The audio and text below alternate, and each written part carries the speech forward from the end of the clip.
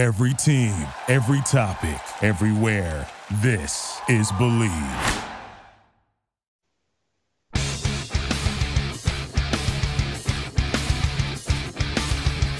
Tampa Bay Buccaneers from the 48-yard line. Second down, 13. Brady lobs one downfield. Caught ball by Gronkowski inside the 20 to the 15-10. Gronkowski to the 5 to the 4-yard line. Holy guacamole. Third down, 18. Dropping Gannon, looking Gannon. Throws up the middle. It's intercepted at the 40. Derek Brooks 30. Brooks to the 25, 20. Derek Brooks all the way. There it is. The dagger's in. Yeah. We're going to win the Super Bowl. Super Bowl, baby! This is the Big Nasty. Yeah, Big Nasty, Hall of Fame Tampa Bay Buccaneer fan, baby. This is Mike Allstott, Tampa Bay Buccaneers, and you're listening to the Cannon Fire Podcast. Cannon Fire Podcast, brother. You ain't listening, and you're missing out. Woo!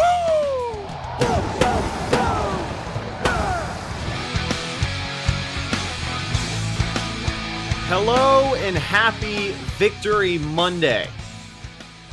1 day removed from Victory Sunday, and 2 days removed from a Buccaneer victory, 31-23 over the Washington football team. Tampa Bay gets their first playoff win since all the way back Super Bowl 37 in 2003. So a playoff win is very long overdue for everybody in Tampa Bay. But welcome back to a brand new edition of the Cannon Fire Podcast. Back at you today for episode 160. Today we're going to go over the top performers from Sunday's win. We'll catch you up on the injury news that is causing some lineup shifts this week. And then before we wrap things up, we'll talk about what's really changed in Tampa Bay since that fateful night in Week 9. But before we get to all that, welcome back to the show. I'm your host, as always, Rhett Matthew, joined alongside me, my good buddy and co-host, the Philly Bucks fan himself, Mr. Evan Wanish. Happy Victory Monday, my friend. How you doing? Oh, I'm doing great. I never thought I'd ask you to hear me that question. No? I never thought I'd hear you ask me that question. I could be doing a little bit better. I don't know what's been going on with me lately. I don't know if I'm just developing something over time. I don't know if my brain is turning to mush from doing 2 to 3 podcasts a week for 18, 19 weeks in a row. But lately I've had this really bad problem with like mixing up my words. Like I literally just told you I never thought I'd ask you hear me that question. And I expected everybody to just act like it didn't happen. And I don't know what the hell's wrong with me, Evan, but I need to go see a doctor here soon. I don't know, man. I can't tell you. Maybe it is just too much on the brain. You're thinking about it too much. Well, it's an exciting time nonetheless. I mean, yeah, everybody gets a little bit tripped up when they're excited, but dude, a playoff win. Last week we were doing our first ever postseason show, and now we're actually here to talk about a victory. Like I said, 31-23 over Taylor Heinicke and the Washington football team. But Taylor Heinicke. Yeah, man, a game that was a little too close for comfort at times, and a game that really gave us a lot of questions about this team. But a game that sets up round 3 for the Buccaneers in New Orleans this coming Sunday. We know that the Bucs are going to be playing New Orleans because, you know, the Bears weren't able to get the job done, which you can't really ever count on Chicago to do anything right. So here we are, but. Well, I mean, the main reason they're going to New Orleans, and people ask me this, it's because the Rams won. So if the Rams wouldn't have beat the Seahawks, then the Bucs would have been going to Green Bay. Okay. But since the Rams won, the Rams are now the lowest seed standing in the playoffs. So the lowest seed will go to the highest seed. There we go. Before we go any further, I am contractually obligated to let you guys know that this podcast is brought to you by our good friends over at betonline.ag. The playoffs are here, and if you have a good feeling about the team that's going to knock off Kansas City, if you got a good feeling about, you know, maybe that team being the Browns next week, look out. I'll tell you what, if you want to spend your money on whatever the hell you want to spend it on, BetOnline is your place to go. From game spreads and totals to team, player, and coaching props, BetOnline gives you more options to wager than any other place online. And of course, you've always got the online casino as well, which never closes. So head over to betonline.ag today. Take advantage of all the great sign-up bonuses. BetOnline, your online sportsbook expert. Also, support for Cannon Fire Jesus Christ. Support for CFP is brought to you by Manscaped, the best in below-the-waist grooming. Manscaped offers precision-engineered tools for your family jewels. Listen, sometimes it's tough going below the belt. Sometimes you got to get down there and just, trim some things up. I get it, but it's tough. If you don't have a mirror, you got to throw a leg up on the counter. It gets awkward. Everything's just there. You know what I mean? If you want to have a little bit easier of a time dealing with it, then you should check out our friends over at Manscaped.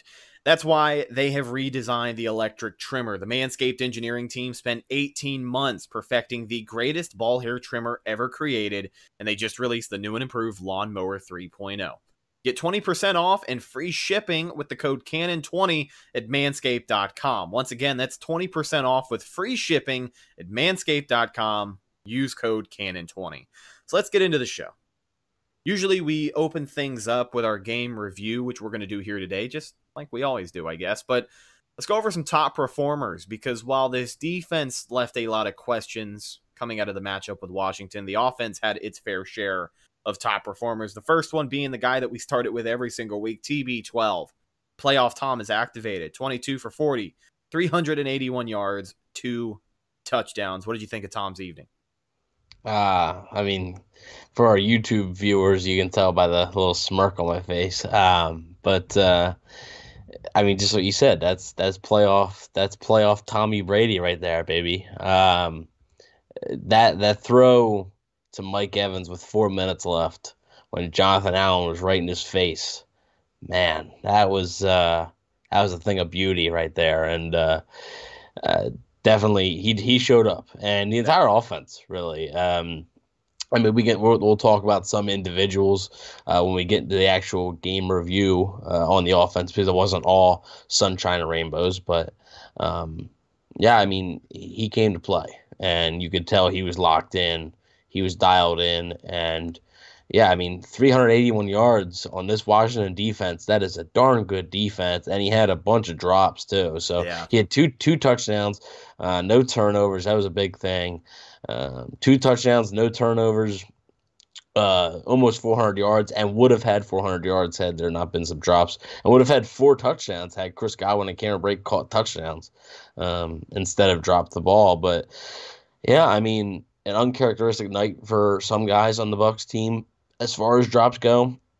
But I mean, yeah, it didn't really stop Brady. I mean, he was a man on a mission, and they got the job done.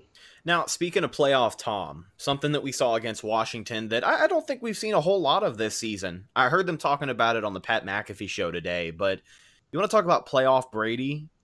He was pretty comfortable laying into some people. He was pretty vocal with some guys who were messing up on the team. I know what you're talking about, I think, because I watched that segment. I actually just got done watching the Well, he had yelled at Cam Brate. I want to say it was their last possession of the first half. And then towards the end of the game, Pat was talking about it on his show, and it was hilarious. But towards the end of the game, Bucs are kneeing it out, and I guess one of the tight ends is what it was described as, was kind of, moseying around the huddle. And Tom was like, hey, get your fucking ass over here. Like, you could see it on TV. He was, he was pretty stern, but, that comes with the territory. That's just, like I said before, that's playoff Tom, man. Exactly. I mean, he knows what it takes. The dude's been there. The dude's been in every single situation you can be.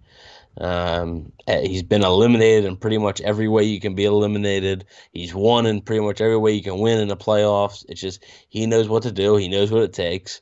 And, he was angry at Cameron Brate earlier too, because on the one sack, Cameron Brate kept running his route instead of coming back to the ball, which would have, Brady probably would have thrown it to him, so he was a little bit angry there. But yeah, he knows that, that sack right there, it was on 3rd down, I think. That sack could end up, you give the ball right back, and that could change things. He knows just how important each possession is in a regular season game, but then it's 10 times more important in the playoffs. The intensity level goes up in the playoffs, and you can tell he knows what he's doing. And if you don't have full trust in this guy, I don't know what else to tell you. Yeah. On the game preview show last week, we talked about this being a game for the offense to just pound the rock, give the ball to Ronald Jones 20-plus times. Well, lo and behold, Ronald Jones didn't end up playing. Fans were greeted to Leonard Fournette being your starting running back, and he got the majority of the carries. His night looked like this: 19 carries, 93 yards, and a touchdown. He also caught 4 passes for 39 yards.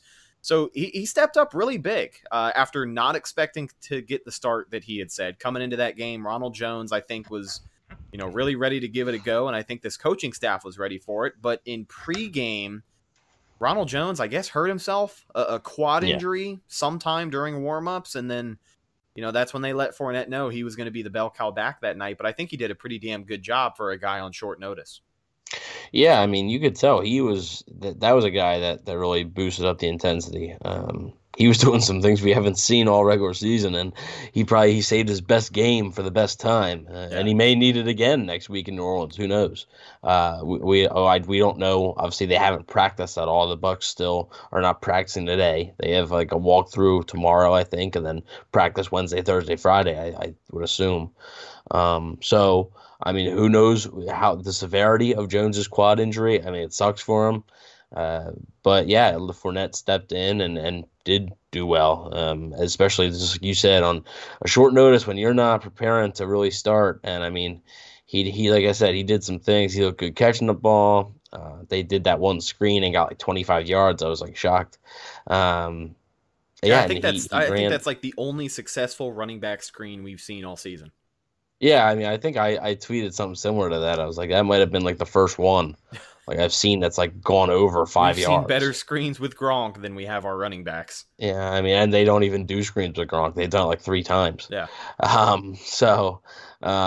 mean, it was just a good night, and if Jones can't go in New Orleans, they're going to need another good performance from Fournette. I still think that, running the ball is all fine and dandy, but at the end of the day, they still threw the ball over 40 times. So you put the ball in your best player's hands, and your best player is Tom Brady. So, or one of your best players is Tom Brady, and I think that's the right move. And I think I like their offensive game plan. It was a little bit too much running on first down for me, a little bit too much, but I mean, if you're picking up 4 or 5 yards on every first down when you run it, I'm not going to complain too much. So yeah. Now, while we're talking about the running game, we talked about the good with Leonard Fournette. Let's talk about the bad with Keyshawn Vaughn. He got some playoff action. It was more than forgettable. Looked decent until there was 2 things. One, I think his first play, Brady got hurried, and Vaughn didn't turn his head, and Brady threw it to him, and it was like no man's land. Yeah, it was incomplete, and Brady like threw his arms up, and Vaughn was like, "What? Like, he's got to turn your head quicker than that, rookie," And then the other, obviously, the fumble, which was a decent run to start, and then he just, he can't get out of his own way. Everybody's screaming for him to come in. Everybody's saying, "Oh, this, that. He can be a better pass catching back. He can be this." Well, man, when you come in with limited snaps, you can't fumble the ball like that. You can't, turn your head and look for the ball when the quarterback's looking for you. I mean, it's just small things. And he's a rookie. I mean, that's rookie mistakes right there. But it's just not something that can happen. Yeah. So LaShawn McCoy was injured, so actually the Bucs only had 2 running backs in this game because McCoy was placed on the injury report and then it was not even active. So we'll see if McCoy's able to go, because if Jones isn't able to go and McCoy isn't, then they might call up CJ Prosise from the practice squad, who they just signed to the practice squad. So that might end up being what they're doing. But I don't know how many carries you're going to see Vaughn get for the rest of the way, because he definitely has opportunities, but he just didn't make the most out of them at all. Yeah, and the magnitude of those mistakes is only going to be magnified by they were past midfield. They were past midfield in that fumble too, so they were going into field goal range as well. Right, but when you're in the playoffs and you make mistakes like that, they're going to be far more memorable just because your entire season's on the line. I don't know, that might have something to do with it. But as far as Ronald Jones goes, and then we'll move on here. He couldn't get loose, the quad contusion. He kind of battled it all week at practice. It swelled up on him before the game, wasn't able to get loose out of it. And that's ultimately the reason he didn't play from what we've been hearing. His status is still to be determined this week. I have a feeling that by the Thursday show, we'll have an update for you guys, and we'll keep you posted on that as soon as we find out more. Let's talk about these wide receivers. The greatest Buccaneer wide receiver in history. I don't even think it needs to be said at this point, but I still will. Mike Evans, 6 days removed from a hyperextended knee, and he goes out there, 6 receptions, 119 yards. He breaks Keyshawn Johnson's franchise record for receiving yards in a playoff game. What a performance for big number 13. Dude's on one leg, man. I mean, that's just, you wouldn't be able to tell. I mean, there was a few times he walked off a little gingerly. It seemed like it maybe stunned him a little bit. But, I mean, just running his routes, he was sliding. I was like, man, with that hyperextended knee, he must be all right because he would not be sliding like that. It wouldn't look like that. So, I mean, he was running nice comebacks, deep curls. He was doing all that stuff as well as, the streak plays. They had an incomplete ball, which just went off his fingertips. That was just a shot downfield. And then they had the one, like I said, that Brady just delivered a beautiful ball. Yeah. I mean, this dude's just a baller. I mean, that's all it is. And he's going to be in the Hall of Fame. He's going to hopefully, obviously a ring would help him out immensely to get into the Hall. But yeah, he's the best Bucs wide receiver of all time. He's 26, 27 years old. I mean, this dude, it's not like he's 34 and it's just now, like this dude is going to be, it's going to be a while before you see any wide receiver that's going to break Mike Evans' Buccaneers records. Oh, yeah. It's going to be a little bit until you see a guy maybe even come close to that.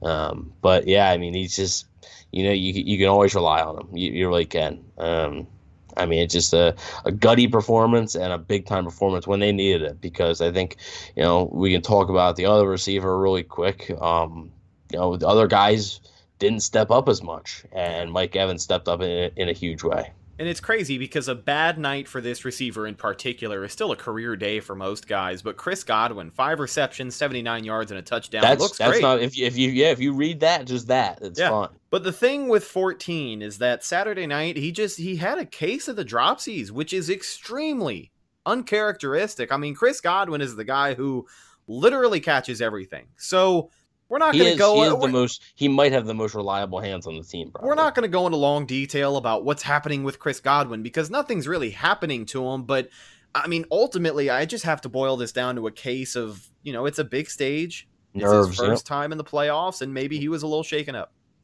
Yeah, so some of them were, like the one in the end zone he should have caught, but Darby was right there too, so it's decent coverage. When I first saw that in real time, I thought it was just a good play by the defensive back. I thought he broke it up too, but upon further review, Godwin should have caught it. The one he dove out for, but still, that's a catch he normally makes. Just a lot of uncharacteristic stuff, and I would understand it if that was like. If it was sort of like the one, in the Raiders game when he injured his finger and then he came back versus New Orleans with that splint, I would understand the drops then. But like the splints are out. Like he's done with that. Like he's good. And very, very uncharacteristic. I wouldn't expect it 2 weeks in a row, and it's not nothing to worry about. But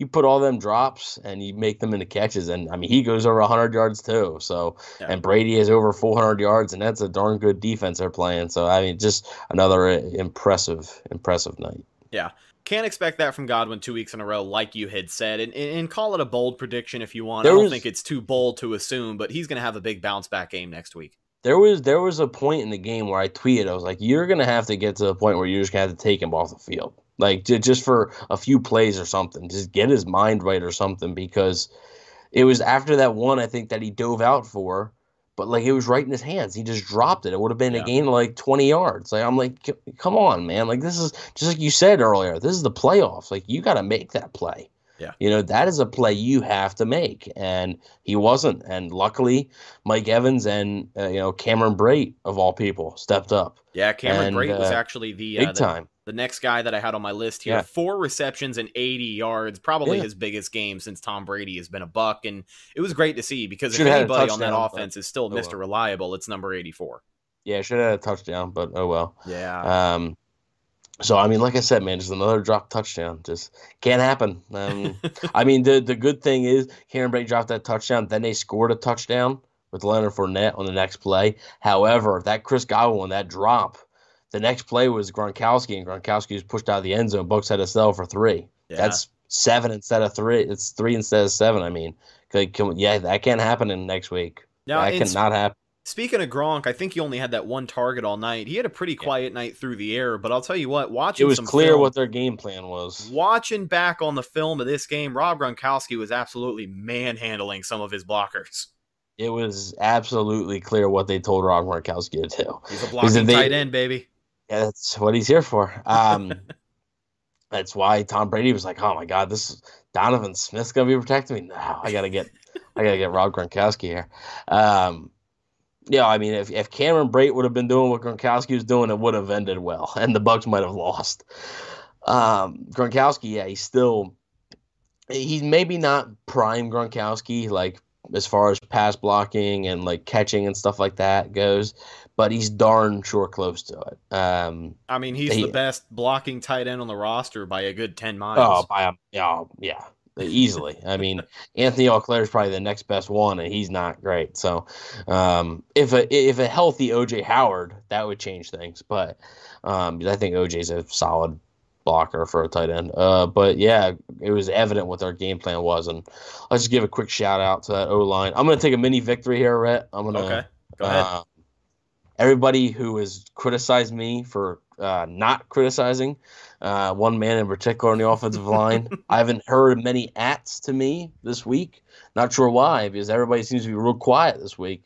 Donovan Smith, kudos, my friend.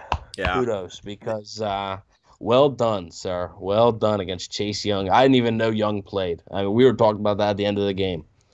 What was his final stat line? Like 2 tackles? I don't know. And he was solid against the run. Chase Young stopped a few runs. But he didn't touch Brady. Like he said, he wanted Tom. He didn't get him. So yeah, Donovan Smith played one of the best games of his entire career. He held Chase Young to a very quiet night, but that entire offensive line, they really imposed their will for most of the game. And I mean, what was cool is that, we saw those running back screens, the ones that we did. You got to see some raw athleticism when those guys got downfield. I mean, I don't know if there is anything. Ryan Jensen got upfield quick on that one. Dude, there is nothing more exciting in this offense than watching guys like Ryan Jensen, Ali Marpet, and Donovan Smith run full speed downhill, ready to just annihilate somebody. They're headhunters on that O-line. Now, yeah, they still gave up 3 sacks. It is what it is, I guess. But let's look at the biggest development from that offensive line coming out of this game. Former Buccaneer Ted Larson found himself back in the lineup at right guard. Alex Kappa fractured his ankle in the middle of the game, and he had to run off the field. Aaron Stinney is going to end up being your starter this week at right guard, but yeah, Ted Larson was obviously the weak link after Kappa made his exit. Oh man, the Aaron Payne ate his lunch money a few times. I mean, Larson filled it okay for a guy that just got put on the spot, but yeah, and De'Aaron Payne's a good player. It's not, but man, he got beat a few times, and yeah, so yeah, it sucks for Alex Kappa because he was having a pretty good season, and it's going to be a big blow, but hopefully. Aaron Stinney, I mean, they weren't going to try Joe Hague again. So Joe Hague had a rough night too. It was either going to be, even though he had 1 rep, John Ledyard tweeted out on a run that him and Tristan Wirfs just right next to each other just dominated somebody. It was impressive. But so yeah, they weren't going to try Joe Hague again. So it was either going to be Ted Larson or Aaron Stinney, and Ted Larson just didn't do enough. I think he filled in okay. But he just didn't do enough, I don't think. So they're going to roll with Stinney, and I mean, it's not horrible. It's like somebody asked me, they're like, is he good? I was like, he's a backup on a team that doesn't have great offensive line depth. So no, he's not very good, but he's the best option they have, I think. So you do with what you can. See, I can't talk either. It's contagious this time of year, man. Everybody's brain just turns into mush. All right, one more stat line I wanted to talk over, and then we're going to go ahead and move on here. But Antonio Brown, 2 receptions, 49 yards, and a touchdown. But that's not really the stat line I wanted to talk about. Antonio Brown is, over these last 3 games or 4 games, I think he's got 6 touchdowns. You want 1 in the Atlanta game? That's 1. 2, 1 in the Detroit game. 2, 5. Okay, so 5 touchdowns over 4 games. Yeah. I mean, what a streak for this guy. He is, he's definitely finding his role in this offense, and that's pretty encouraging when you compare where Antonio Brown was in this offense to, week 9, the last time they were squaring off against New Orleans, to this week. He had no idea what he was doing week 9. I mean, he had just gotten there, just came off suspension. Yeah, this is going to be a different, and obviously we'll talk about it we're not going to spoil the preview show much, but it'll be a different Antonio Brown that the Saints will see. So, yeah, big time. I mean, he was kind of invisible out in the second half. Didn't do a ton in the second half, but had that nice end around where it felt like he was running forever. Yeah. And his acceleration is just crazy. So, and then obviously that touchdown, pretty good. So, yeah, if they can get that from Antonio Brown, he doesn't need to go off every time. I mean, they're paying a dude $1 million, and they were set at receiver anyway. Like, they have Chris Godwin and Mike Evans. Antonio Brown just needs to do what he did on Saturday. Really, just make a few impact plays and don't screw up. That's it. That's all you gotta do. And if you do that, you'll be good. Pretty much. Before we get into the rest of this game review, I want to remind everybody that too much of anything is bad, but too much sports is barely enough. With all of that in mind, say hello to January 2021. From an expanded NFL playoff, the College Football National Championship being played tonight, if you listen to this on Monday. I got Bama by like 10, by the way. I don't think Ohio State can hang with them, but that's neither here nor there. To the return of the NBA, the NHL, there is a lot going on in the sports world right now, and it's safe to say it is one of the best months to be a fan of sports. If you want to add some excitement to the games you love, then it's the perfect time to check out MyBookie. They'll hook you up with a 50% deposit bonus up to $1,000 when you sign up, and they'll keep the good times rolling with giveaways, free bets, and huge contests all year long. It's simple. Sign up, enter promo code CannonFire, and get your deposit matched halfway up to $1,000. Promo code CannonFire, one word, CannonFire. That way they know that we sent you. And they'll match your deposit halfway up to $1,000. So head over to MyBookie today and start 2021 off on the right foot. This year, bet with the best. Bet with MyBookie. Promo code CannonFire. Don't forget it, folks. That is great stuff, and it really helps the show. So if I've got any of my betting friends, we've got 2 outlets for you, but one of them we got a promo code for, so just remember that part. All right, so let's get into the rest of this game review. We got a little bit more to talk about. I want to talk about the NFL's best and brightest in officiating on full display for the playoffs this past weekend. I'll tell you what, this game probably could have been over a little bit sooner had that fumble call gone the right way, huh? Listen. Well, I sent you a text I'm not going to repeat in all capital letters. I can't repeat it. Sure you can. It's a podcast. We're not on the radio. No. We like to be. This is like the Nickelodeon version almost. Oh, this is the... Yeah, guys, this is the Nickelodeon of Bucks podcasts. I'm like Lex Lumpkin, man. Yeah. By the way, shout out Lex Lumpkin, because that dude's a cool dude. He was working it on the sideline yesterday during that boring Saints Bears game. If you weren't watching the Nickelodeon one, if you were watching the one with Tony Romo and Jim Nantz, you probably fell asleep. Man, I'll tell you what. The one thing I didn't like about the Nickelodeon broadcast is that they lied to the kids. All right? Oh my God, they were spreading. Every punt seemed like it was. They were spreading misinformation to the youth that punting is fun. Yeah. The one girl in the booth whose job was to just literally ham it up every time they punted. Yeah. Oh man, look how high that is. I was like, whoa! They punted. Yep, that's good. Good stuff.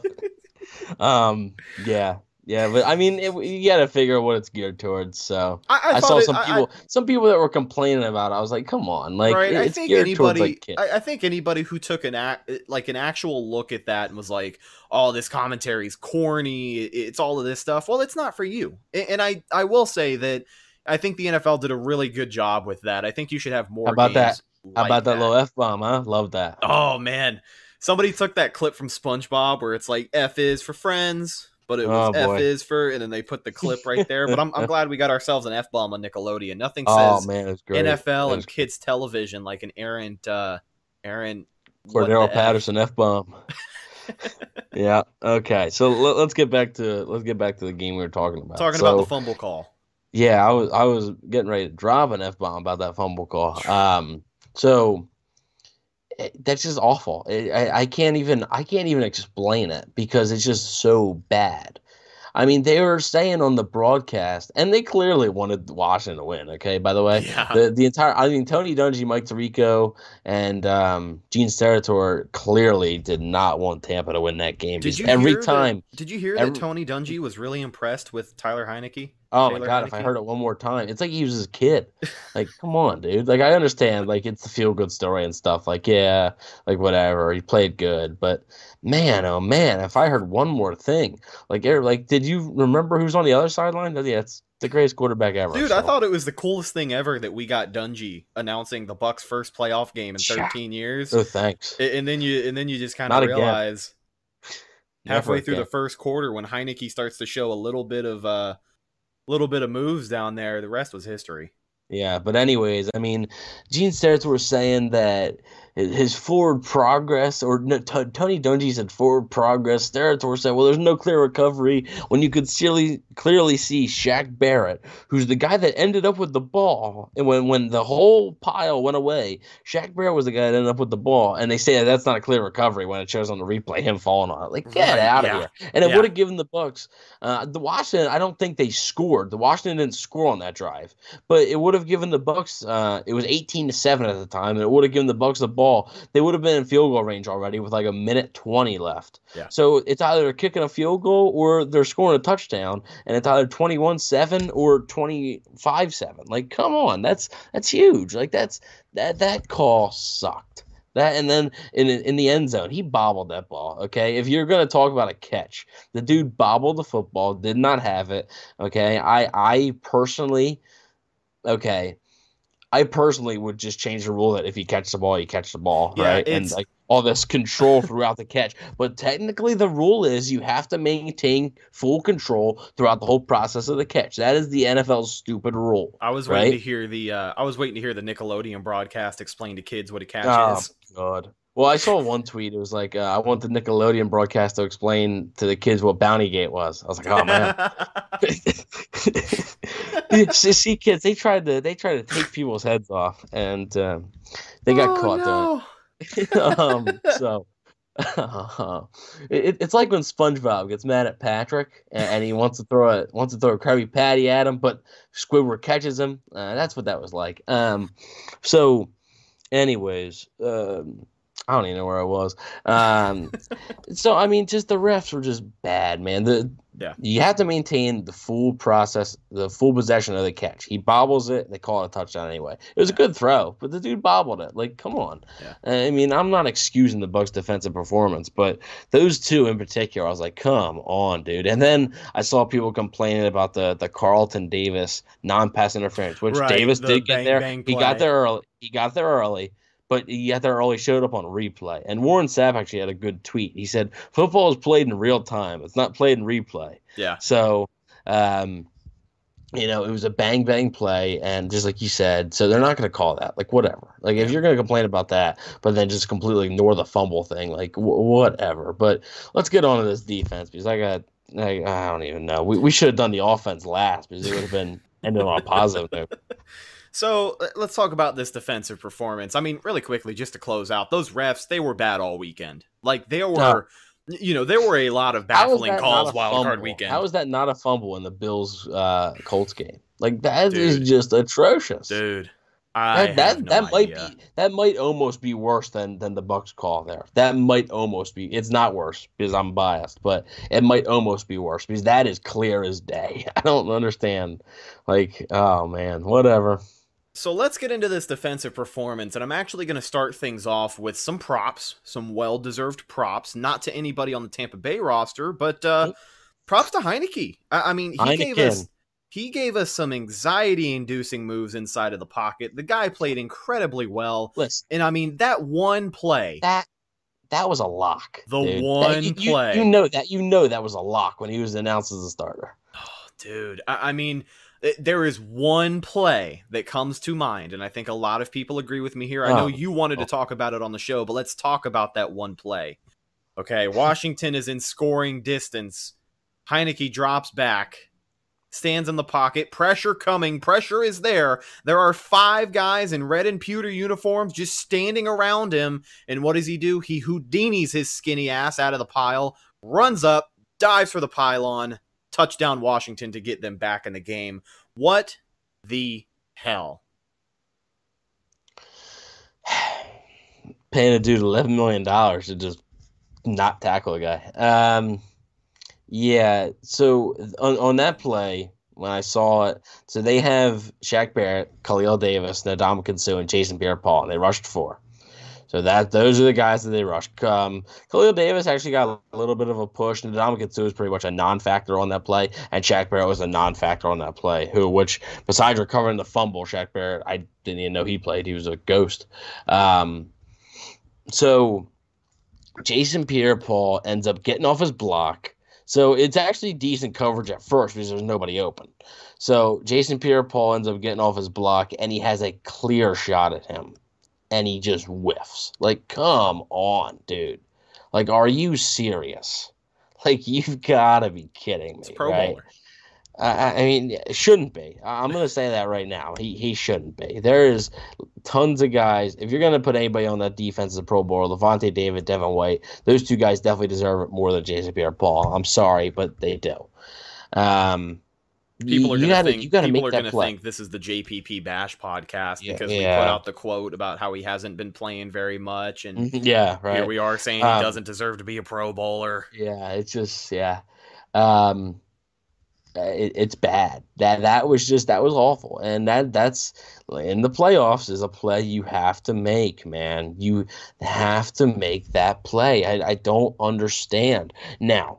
One thing I will say, Scott Reynolds on Pewter Report's podcast after the game did mention that Jason Pierre-Paul's knee injury is not just something that they put on the injury report. That's real. And it's actually he's playing sort of on like 1.5 legs pretty much. So he's not 100% healthy. I get it, right? But that doesn't excuse you completely whiffing on a quarterback. That you have a clear shot at. And then, I mean, Shaq Barrett, where are you at? Khalil Davis got a push. Where's the Ndamukong Suh at? Suh was invisible. The entire defensive line, you can't tell me there was one guy on that front four that played well. I mean, really, there's nobody. They have no pressure, okay? And guess what? They're not going to get pressure. People are going to have to accept that when they rush 4 guys, they ain't getting there. They're not doing it, okay? Not this year. It's not with. I mean, Vita Vea, the loss was huge. I didn't think it was going to be that big to the pass rush because they ain't getting there with 4 guys. They're not. It's not happening.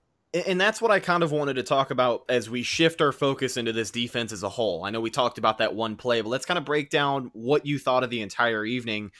Bucks got the job done, but I don't think they're going to beat New Orleans. I don't think they have a chance in hell of slowing down New Orleans if we see another defensive performance like the one we saw against Washington. Oh, and Arians knows that. Arians admitted that. Yeah.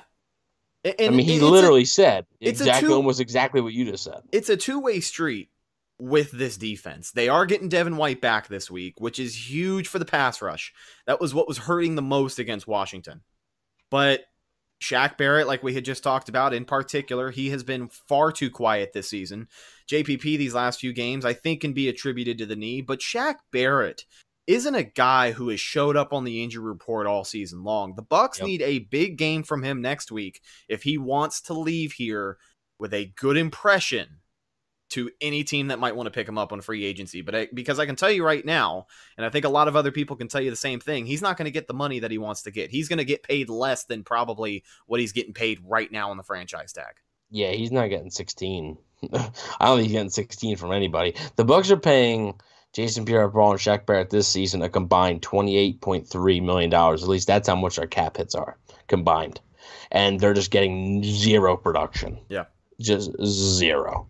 $28.3 million. I'd rather just minus 20 of that, go out and sign an elite pass rusher for $20 million a year, and have $8 million left over and just let him go to work, because these guys, I mean, we said it even before the season. We're like, we think those guys are good, but they're not elite pass rushers. Like, they're not. Okay. Shaq Barrett wasn't getting 19.5 sacks again. It wasn't. I think Shaq Barrett's a guy that can get you 8 to 10 sacks a year, and I think Jason Pierre-Paul is a guy that can probably get you 8 to 10 sacks a year. They don't have that guy that's going to get consistently 12, 13, 14, 15 sacks a year. They don't have it. So just like you said, Shaq Barrett doesn't have many excuses, and he's just not showing up. And this is when you need your highest paid players to show up, and they're going to need them to show up in New Orleans, whether they blitz or not. If they blitz, fine. When the Bucs were blitzing, the defensive linemen still just could not win anything. Yeah, like they couldn't win any one-on-one blocks, and it was really frustrating to see. So, I mean, everybody can say, well, Atlanta Week 17. I tried to warn about the pass rush. They said, Atlanta Week 17. They didn't have Devin White. They didn't have Shaq Barrett. I was like, okay. I was like, whatever. Yeah, but you've been warning people about this 4-man pass rush since the week before the Raiders game. Like, let's not fool ourselves here. We've been talking about this for a very long time. Yeah, I mean, well, what was one of the biggest things I said before the season? I said one of my biggest concerns is the depth that they have, right? At a pass rusher, a true pass rusher. The depth that they have on the outside linebackers, those edge rushers. And there just is none. Anthony Nelson, right? Like, come on, Anthony Nelson is that dude, and like it's either like Jason Pierre-Paul or Shaq Barrett. They're always there, right? So let me just look at this. Jason Pierre-Paul's defensive snap count for this season, right? The percentage of plays, the lowest percentage of plays he ever played in a game this year was 78% of the plays in Week 3 versus Denver. The next one is 79% versus New Orleans Week 9. Okay? Other than that, all of them are in the 80s or the 90s. Yeah. So, you know why his knee's hurting? Because he's worn out. And I think that might be a thing too. That's what we had said about both of our pass rushers, Shaq and JPP. I think like week 4 or 5, we had kind of noted like, hey, take a look at the snap count, and these guys are playing up to 85+%. Now Shaq has played some games. Shaq had 66% against Minnesota, so 68% against New Orleans. So, Shaq's played a little bit less than Jason Pierre-Paul, but these guys are just worn out. And Anthony Nelson isn't good enough, and that's why they miss Carl Nassib. But even Carl Nassib is another guy that's going to get you maybe 6 sacks a year. They don't have that guy that can just rush the freaking passer. Oh man, I wish we had Carl Nassib. Carl Nassib is a 10-sack guy. I'm telling you. No, I just got done saying. No, he's not. He's not. Yes, he is. If he's playing. If you get Carl Nassib, let's just say straight up trade right before the season starts. If you have Carl Nassib in the shoes of Jason Pierre-Paul this season, I guarantee you he has at least 10 sacks. No, he doesn't. Okay, let me know what you guys think in the comments down below. Carl Nassib, Jason Pierre-Paul is a better player than Carl Nassib. I just think Carl Nassib has more upside at this point in their careers. Jason Pierre-Paul is a better player than Carl Nassib. That's pretty clear. I'm not disagreeing that he's a better player, but I think Carl Nassib is a guy that this defensive line desperately needs. He desperately needs as a guy that can give Pierre-Paul and Barrett rest. Yeah, it's different if Carl Nassib is playing 90% of the snaps, because if you swap them out, and Nassib's playing the same number of snaps. Okay. It's just they're playing too much, and it's because the management, Jason Light, was unable. He had a hell of an offseason. Yeah. But he wasn't able to secure a backup pass rusher. And only it's his own fault. He had plenty of chances. Maybe don't pick Keyshawn Vaughn in the 3rd round, a running back that's barely going to play. Maybe pick an edge rusher. Maybe pick an interior defensive lineman that you can sub Sue, and you don't have to play 6th round pick Khalil Davis in a playoff game. I don't know. It's just that's something that they're going to have to target this offseason. And I think they will. Jason Light, one thing he does do well, I think, is when he recognizes a need, he goes after it. So I think you are going to see – I don't think he's going to be trying to get starters at the edge rushers and the interior defensive line necessarily, but I think he's going to look for a lot of depth there. I think he doesn't want that situation again. He knows, everybody knows, Jason Pierre-Paul doesn't want to come off the field. I understand that. But at some point, if you're playing like crap, come on. No. Yeah. He has just not been the same. So, yeah, we can talk about the secondary and linebackers and stuff now, but that's sort of my end rant on a defensive line. It's not going to get any better, folks. It's not. Maybe they win one battle here or there, but unless the Bucs blitz, I don't think they're going to get there with a 4-man rush. And one of their sacks on Levante David on a blitz, right? They just even though Taylor Heineke did do a good job, right? Heineke, he did a good job of avoiding some of them. I'll give them that, right? Because if Alex Smith plays, the Bucs do have more sacks. I'll say that. But the Bucs 4-man pass rush just still little to be desired, and the Saints offensive line is better than Washington, so be ready. Absolutely. Listen, I shouldn't apologize because somebody told me recently I got to stop apologizing for things that aren't my fault, but I guess I am going to apologize for my outburst. I'm just a really big stand for Carl Nassib. I love that guy, and I wish they never let him go. But I wanted to get your 2 cents on the rest of this defense before we move on to our final segment of the show.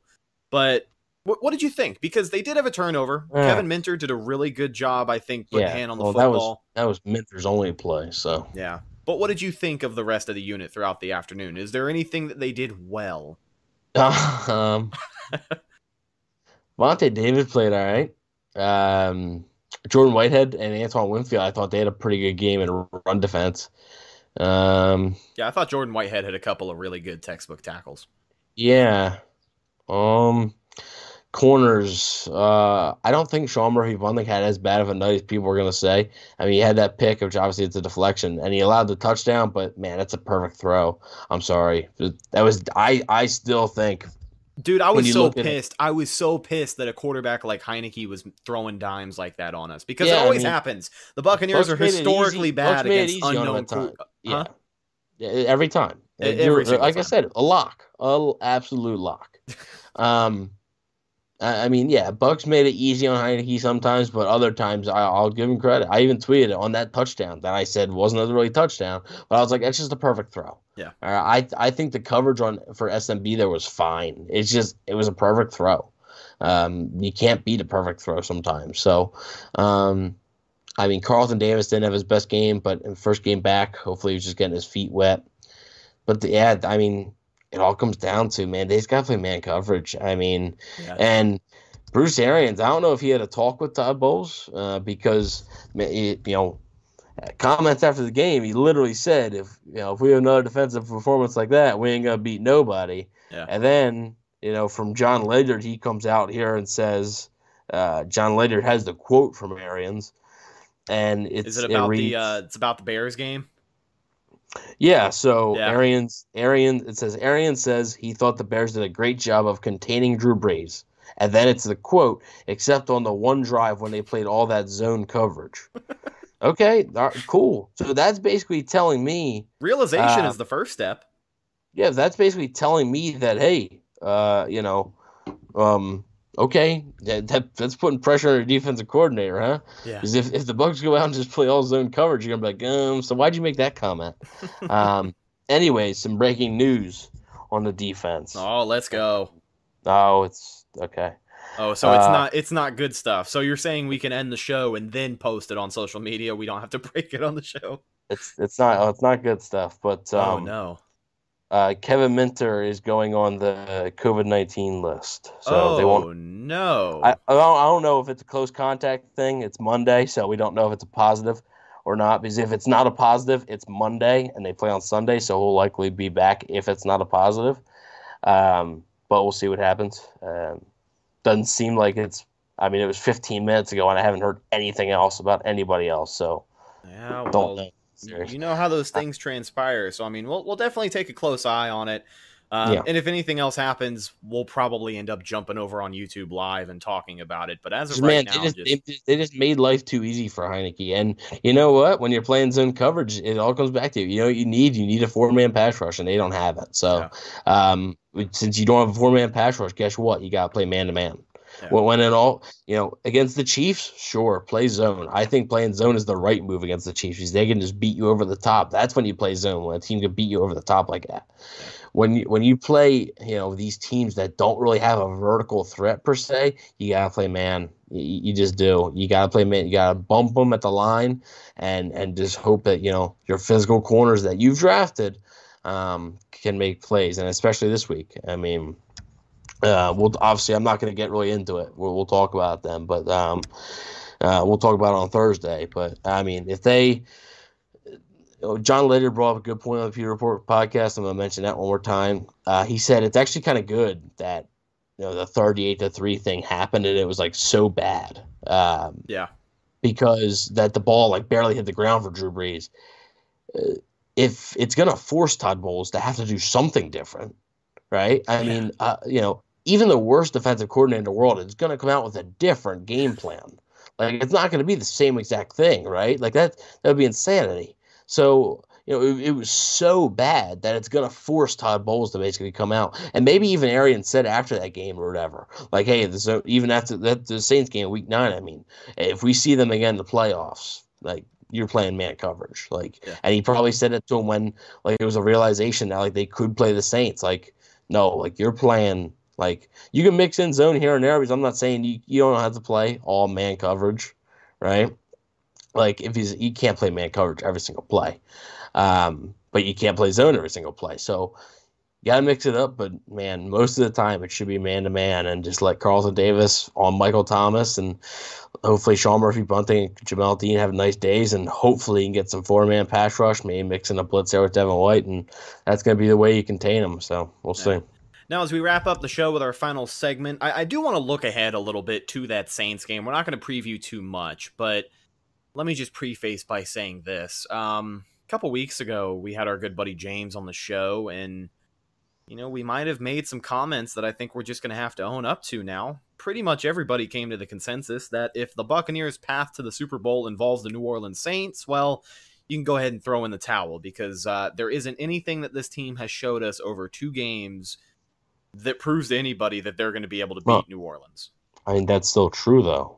I guess it still rings true, but we're going to have to talk about the ways that they can try and beat New Orleans this week, or else we're just going to be, the worst Bucs podcast on the block. And I don't want that reputation. We might already have that reputation. I don't know. It depends on who you ask. But let's talk about it. Okay, the Buccaneers and the New Orleans Saints, the NFL divisional round, this Sunday at 6:40 p.m. It is round 3. It is Brady versus Breeze for possibly the final time ever. And the question I want to ask, what has changed with this Bucs team between this week and week 9? Well, let me start by saying one of the biggest things that I think everybody has noticed. Tom Brady's trust and chemistry in this offense is on an entirely different level than it was not only week 1, which is, goes without saying, but week 9. You had Antonio Brown, who was, thrown onto the team just because of injuries. I know he really didn't have an idea of what his role would be come week 9, and I think the offense was pretty clear of that. And then, obviously, we talked about the defense and how they're pretty much lacking pressure now. They lacked pressure against the Saints before, but when they played the Saints before, they were averaging 3 sacks a game, believe it or not. And I think they have like 3 sacks over the last 3 games or 4 games or something like that. So what I want to ask you is, I brought up a lot of points there, but what do you think is the biggest difference between this Bucs team from then and now? Honestly, I don't think the defense is a huge difference. The biggest difference to me has to be just, it's been remarkable to me how, and it really speaks to the testament of this coaching staff. Because after that bye week, we were all saying, here's the chance you can correct your mistakes, right? Less of the vertical ball, more of the stuff that Tom Brady likes to do, more of the stuff that makes sense, the throwing on first down, utilizing play action, and they've done it. That's the biggest difference, I think. They have completely changed their offensive scheme. It's still the same, same plays and stuff. It's just little wrinkles here and there that they've added in, and the times that they do things and how much they do a certain thing. It's so different from that Saints game. It's not really as much forcing the vertical ball down the field. It's more, play action, let Brady do his thing. Let your playmakers make plays. Let Mike Evans get open. Mike Evans is going to get his. Yeah. Antonio Brown, like you said, more involved in the offense now. That's a big thing. And I think the offensive line has really improved since week 9. But they're going to be without a starter, which they were week 9. Ali Marpet, obviously losing Alex Kappa is less of a bigger deal than losing Ali Marpet, which, Joe Hague just played awful in that Saints game. So hopefully Aaron Stenny on the right side can play a little bit better, and maybe Ryan Jensen or Tristan Wirfs can help him out a little bit. It's tough to give a guard help, but I think that would be the biggest thing for me. Just the offensive philosophy really has really changed since week 9. And it might have something to do with Antonio Brown, like getting his, really getting it in and getting his feet wet more and stuff like that. But it's really shown up. And Yeah, I think that's the biggest thing. But I mean, the Bucks have just gotten dominated against the Saints in the trenches for the last 2 meetings, and really the last like 4 or 5 meetings. Saints have won 5 straight. So that's with one with Dirk Cutter. There was the second game versus the Saints, Dirk Cutter, and then 0-4 versus Bruce Arians. So with Bruce Arians, I should say. So they just dominated the trenches every time. So now the Bucks are just going to turn the tables, and it's going to be tough because, like I said, they with a no 4-man pass rush and losing a starter on the offensive line, so it's already an uphill battle. But Trey Hendrickson didn't play this week, and Trey Hendrickson killed the Bucks 2 times that they played him this year. So we'll see if he plays. It'll be a big loss for the Saints if he doesn't. Big hit for their pass rush, but we'll have to wait for the injury report. But I think the biggest difference is just that this coaching staff was really able to mesh together what Brady wanted to do while also keeping that aggressive mentality, and that's the biggest difference, I think. Yeah, and I think I want to speak a little bit more just on Brady and what he's been able to do with his offense. You look at the chemistry that they have up until this point, and then you factor in that there wasn't a preseason, there wasn't a training camp. They kind of had their makeshift OTAs at Berkeley Prep, but for him to finally get this offense rolling at the time that they did, it kind of felt like the last possible minute. But they made it work, and yeah, you can call it this coaching staff either being stubborn or just, I guess, flexing to what fixes Brady. But I wanted to speak about Brady and that chemistry because for the longest time, you have playmakers on this offense. Chris Godwin is a playmaker. Mike Evans is a playmaker. Antonio Brown is probably one of the best playmakers in the NFL. And that trust factor going up is such a big deal for this offense because now Brady has the trust to see Mike Evans 35 yards downfield, one-on-one coverage. He's ready to take that chance and throw it to him. And I think that's something that we saw on full display against Washington for, I know he was torching it up against the Lions, but it's a playoff game. So to see that trust kind of transfer over into a bigger stage is really refreshing. Yeah, I mean, they're going to need all hands on deck, right? Yeah. Like they are. They're going to need Mike Evans. They're going to need Chris Godwin. They're going to need Chris Godwin to catch the football. I mean, that's a huge thing, right? And I mean, just like you said, it's clear that Brady, like, I think the chemistry excuse now, you're not going to hear that from me. Like, if they lose to the Saints team and they look all out of sorts, that's on them. Like, there is no chemistry excuse. Week 1, sure. Week 9, because you had, 8 games together before then. But you were still trying to put in Antonio Brown and stuff like that. So that's why I go, but this week, you should be firing on almost all cylinders. Hopefully Ronald Jones can come back, be healthy. But this week there's no more excuses now about chemistry. Brady should have every receiver locked in, and they should be ready to go, I think. Absolutely. And ladies and gentlemen, with all of that being said, I think that's just about going to do it for this episode of the Cannon Fire Podcast. Thank you guys so much for checking us out on any of our podcast outlets or watching with video over on our YouTube channel. If you haven't already, make sure you subscribe to the channel and click that little bell icon so you get notified every single time we upload a show like this one, go live, do a call-in show, upload a hype video, whatever the case may be. All sorts of great content and truly the best way to experience the show. Shout out to our good friend Frat Pat Rat 99559. That's a lot of numbers, but he left us a review over on Apple Podcasts, and I think that is the coolest thing. He says, good coverage, helped me get engaged with a new team. 5-star rating. Found this podcast when I was looking for some live reaction videos to Brady signing with the Bucks. As a longtime Brady lover and a Patriots fan, this show helped me get up to speed on a team that I've suddenly started to follow on a weekly basis. Evan and Rhett seem to have a solid dynamic. I don't know about that one. And they put together a good show. I don't know about that one either. Go Bucks. Go Bucks, buddy. But thank you guys so much. Those reviews definitely help the show a lot more than you think they do. So if you have the time in your day, head over to Apple Podcasts and leave us a review. You don't have to, but if you do, it really would kick ass. So thank you to our good buddy Frat Rat Pat, something like that. But thanks, buddy. We truly do appreciate you. Check out the show on social media, Facebook, Instagram, and Twitter. All of those are Cannon Fire Podcast. Best place to go for updates on the show. And, of course, Bucs news as it happens. Speaking of Buccaneer news as it happens, I can see him on his phone, so he's probably posting about Kevin Minter being added to the COVID list. But you can follow my co-host Evan on Instagram at Bucs_Daily, the #1 Buccaneers fan page on Instagram.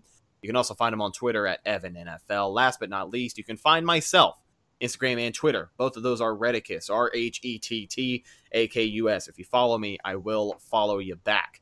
We're going to talk to you guys on Thursday. It'll be our game preview show for the Buccaneers divisional round matchup against those goddamn New Orleans Saints. Until then. For the third time. Oh, man. Third time's the charm, hopefully. We'll go into detail a little bit more on Thursday, but until then, I am Rhett Matthews, signing off from my co-host Evan Wanish. We'll talk to you guys later. Go Bucks. Thank you for listening to Believe. You can show support to your host by subscribing to the show and giving us a 5-star rating on your preferred platform. Check us out at Believe.com and search for BLEAV on YouTube.